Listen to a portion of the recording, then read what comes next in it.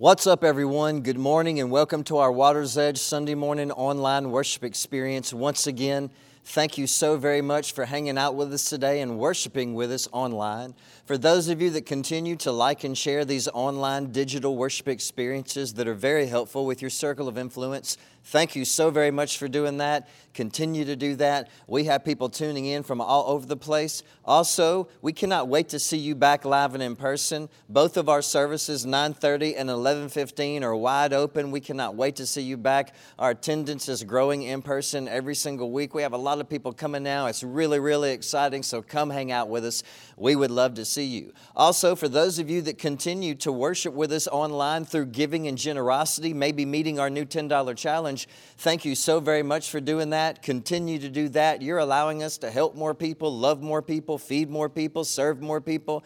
You allowed us to take about 50 students to youth camp. Our next food pantry, we'll probably feed around 1,500 or 2,000 people, all because of you. We're able to shelter during the day. We're having cooling centers during the day for the homeless population because it's so hot outside, the heat wave. That's all because of you. Thank you so very much for worshiping with us through giving. Continue to do that. Today, we continue with our current series, and this series is called Heatwave, and honestly, I just wanted this to be a renewal for our soul, a revival for our spirit type of series, because this has been all about getting our personal passion, our personal worship, our personal strength and endurance and craving and focus back for God and showing people the things of God and showing people the love of God. And so today we continue with part 4, and we've been talking about these principles that God uses, these laws that God uses to show up in our life and to work in our life and to help us when we need help and to change us and to give us grace from the throne of grace and to transform our life and to show up. And the first principle was this: it's belief. If you want God to move in your life, if you want to renew your spirit and bring revival to your soul, if you want your life to change, get God involved, you first have to believe that your life can change. All throughout the Gospels, particularly the Gospel of John, Jesus would say, believe. He calls us believers. If you want your life to change, if you want to overcome, you have to first believe that it can. After that, we talked about the second observation or principle that opens up the gates for Jesus to show up and work in our life and help us, and that's courage. And you'll never find the best version of yourself stuck inside that boat. If you want God to move, step out of the boat and have some courage. And then last week we talked about this. Our God, Jesus Christ, is the God of peace. The New Testament teaches us how to have peace with other people and to pursue peace with all people. So we talked about this. If you really want God to move and show up and help you in your life and work in your life, then you have to work on transforming yourself into a person that pursues peace. And as we move on today, the next observation, the next principle or law that we're going to talk about today is going to be very, very interesting. If you're still with me, say I'm still with you. Now, many of you today that's listening to this, you have personal battles in your mind, and you have thoughts in your mind, and you have struggles in your life. You have thoughts that produce fear. You have thoughts that produce sadness. You have thoughts that produce doubts, uncertainties, and questions. You have thoughts that make you feel lonely. You have thoughts that make you want to give up, and you have thoughts that make you want to pray. But sometimes when you do cry out to God, it seems like God's not there. Sometimes it seems like God doesn't hear. Sometimes it seems like God doesn't answer and nothing is really happening in your life. And so have you ever wanted to know,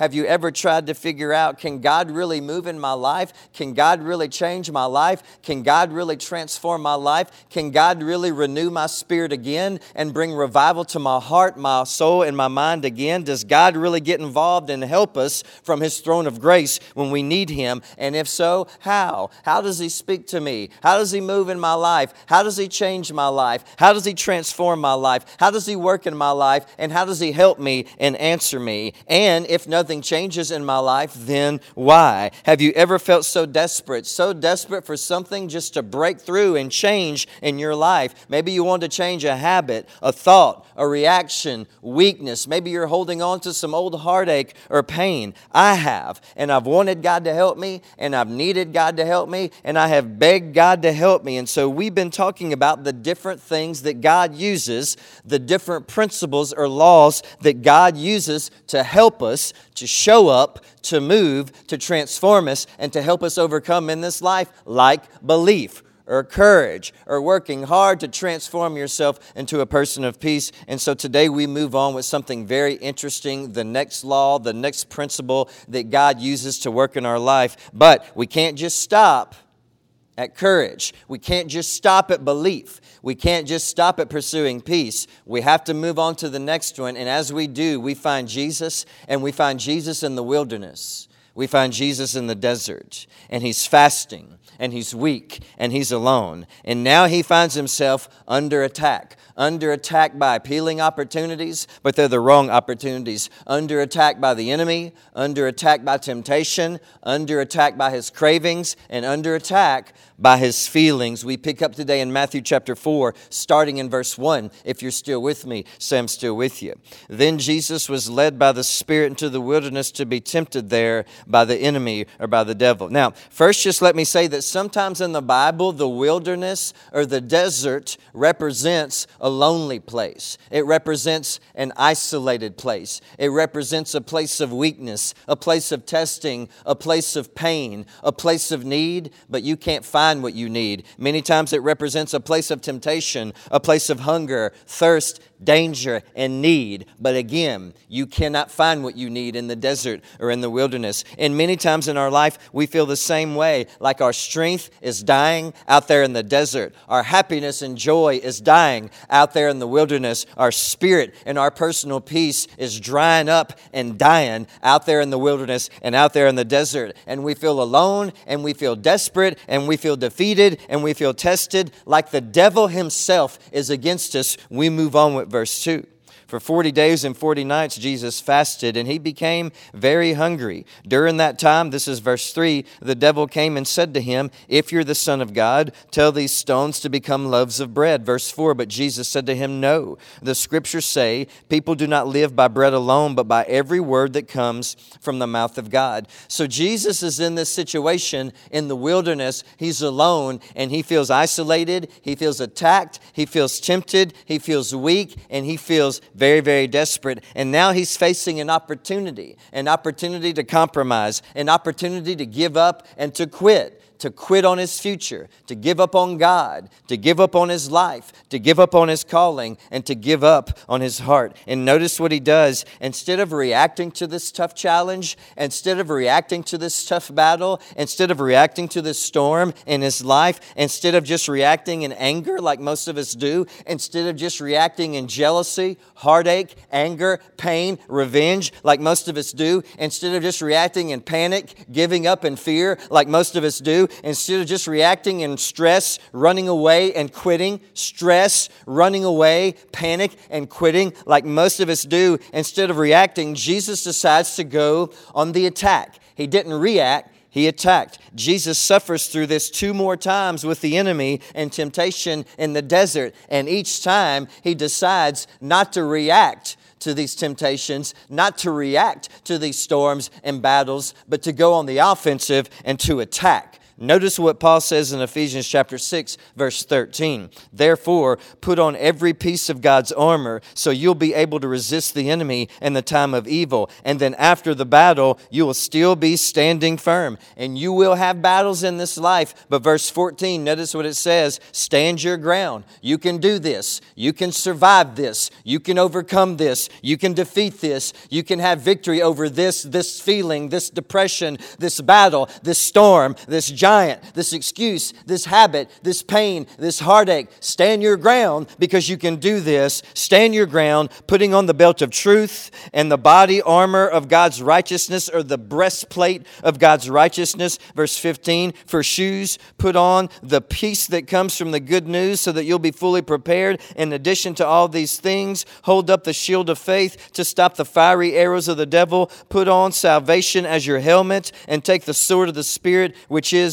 the Word of God. So in the clearest way possible, let me explain this to you. Right here, Paul says that in this life, you will hurt, you will battle, you will struggle, you will have fears, you will have failures, you will have mistakes, you will fail, you will face tough storms, you will face tough giants, you will face tough struggles, you will face temptation, testing, trials, and tensions in your life. And the closer you stay to Jesus, then the more prepared you will be to stand. The more prepared you'll be to win. The more prepared you'll be if you stay closer to Jesus to defeat this battle and overcome this battle. And when you do, when you stay close to Jesus, it's like putting on this armor for a fight. It's like putting on this armor for a battle, the armor of God. And right here, Paul says that you have the belt of truth, you have shoes of peace, you have the shield of faith, you have the helmet of salvation, you have the sword of the Spirit, and you have the breastplate of righteousness. But let me ask you a question. What covers your back? Nothing in the armor of God ever covers your back, because we're not called to run away. Running away is a reaction. Ignoring is a reaction. Quitting is a reaction. And God doesn't give us armor to cover our back, because God doesn't call us to ignore. God doesn't call us to run away. God doesn't call us to turn our back and quit. God gives us armor. God gives us hope. God gives us strength. God gives us faith. God gives us endurance. God gives us courage. God gives us belief. God gives us second chances. God gives us forgiveness, because He calls us to stand and attack instead of running and reacting. He calls us to stand and attack instead of quitting and reacting. If you're still with me, say I'm still with you. Remember this today and notice this. Stop reacting to those challenges that you should be attacking. In other words, stop reacting with fear to your challenges. Stop reacting with panic to your challenges. Stop reacting with anger, depression, sadness, jealousy, giving up, depression, quitting to your battles. That's just like running away. And God didn't give you anything to cover your back, because He calls you to stand, face it, attack, fight it, and overcome it. Now remember this today. Our challenges come in three basic forms, and notice this: temptations, tensions, and trials. Understand that. The challenges that you face come in those forms: temptations, tensions, and trials. We have temptations in our mind. We have temptations in our feelings. We have temptations in our desires. We have temptations in our choices, in our actions, in our reactions, in our pathway, and in our life. We face temptations, and we also have tensions. We have tensions in our relationships. We have tensions in our health. We have tensions in our finances. We have tension in our family. We have tension at work. We have tension in our emotions. We face this often, tensions in our life. And we also have trials, and many times these trials just strike us and hit us out of nowhere. And it causes chaos in our life, like sickness, death, loss, tragedy, betrayal, storms, and on and on. And we have two choices. We can either react, quit, ignore, run away, and give up. We can react in fear. We can react in stress. We can react in panic, giving up, anxiety, and running away. Or we can stand our ground and we can attack. We can attack that challenge. We can attack that temptation. We can attack that tension. And we can attack that trial. And we can attack it with patience, kindness, goodness, gentleness, love, wisdom, godly advice, and clarity in our heart. But the question today is this: we want and we ask and we need God to work in our life. We ask God to work in our life. We beg God to work in our life. We want it, and we want to know is this: can God really help me? Can God really show up? Can God really renew my spirit again and revive my soul again? I'm facing these challenges, these temptations, these tensions, and these trials. But understand that this is how you stop running away. This is how you stop turning your back. This is how you stop giving up. This is how you stop giving into that feeling to quit and throw up your hands and wave the white flag. And notice this today: Jesus calls you to be honest. Our ultimate weapon and our ultimate attack is honesty. And this is why, and notice this today, pride shuts the door on God working in our life, but honesty involves humility. And notice this truth today from God's Word about humility, James 4:6. And God gives grace generously, as the Scriptures say. God opposes the proud, but He gives grace. He gives renewal. He gives help. He gives strength. He gives endurance. He gives comfort. He gives mercy to the humble, not the proud, not those that turn around, run away, quit, give up, and refuse to face it and ignore their battles. But He gives grace to those that are honest and humble, and we admit that we need help. God works. God changes. God transforms. God gets involved in the lives of humble people. And this is what I mean. Let me be very simple and very clear, and notice this today. You can't ever get help in your life until you first admit that you need help in your life. life. No one can pray for you unless they know that you need it. No one can spend time with you unless they know that you need it. No one can hold you accountable. No one can forgive you. No one can encourage you. No one can be there for you unless they first know that you need it. And so if you want to get God involved in your life, if you want to attack your battles, attack your tensions, attack your trials, attack your temptations, and overcome them instead of always giving up, quitting, and running away, if you want your life to change, then do this. If you're still with me, say I'm still with you. Be honest and be humble. You want freedom? You want to get God involved in your life? You want God to work in your life and to show up? The way that we fight for it is to be honest and admit it. Admit that whatever you're doing right now for that habit isn't working, and fight for your life. Whatever you're trying to do right now for that depression, whatever you're trying to do right now for that stress, that fear, those doubts isn't working. Fight for your life. Whatever you're trying to do right now to overcome that addiction, to help your family, to revive your soul isn't working. Fight for your life. Whatever you're trying to do right now to overcome your past, trials, temptations, and tensions isn't working. Stand up and fight for your life. Let me remind you, pride will shut the door on God working in your life, but what opens the door for God to work in your life is belief, courage, pursuing peace, but also this, it's being humble and honest. Now, notice this today. Notice this. I will not run away. I will not give up. I will stand and fight against my challenges with honesty and humility. This is my challenge for you every day this week. Start every single prayer that you pray with this confession. God, I will not run away. I will not give up. I will stand and fight against my challenges with honesty and humility. Believe it, claim it, understand it, and watch God move and work in your life. Thank you so very much for hanging out with us today. Stay tuned for a time of worship with the amazing Water's Edge Band. We cannot wait to see you back next week.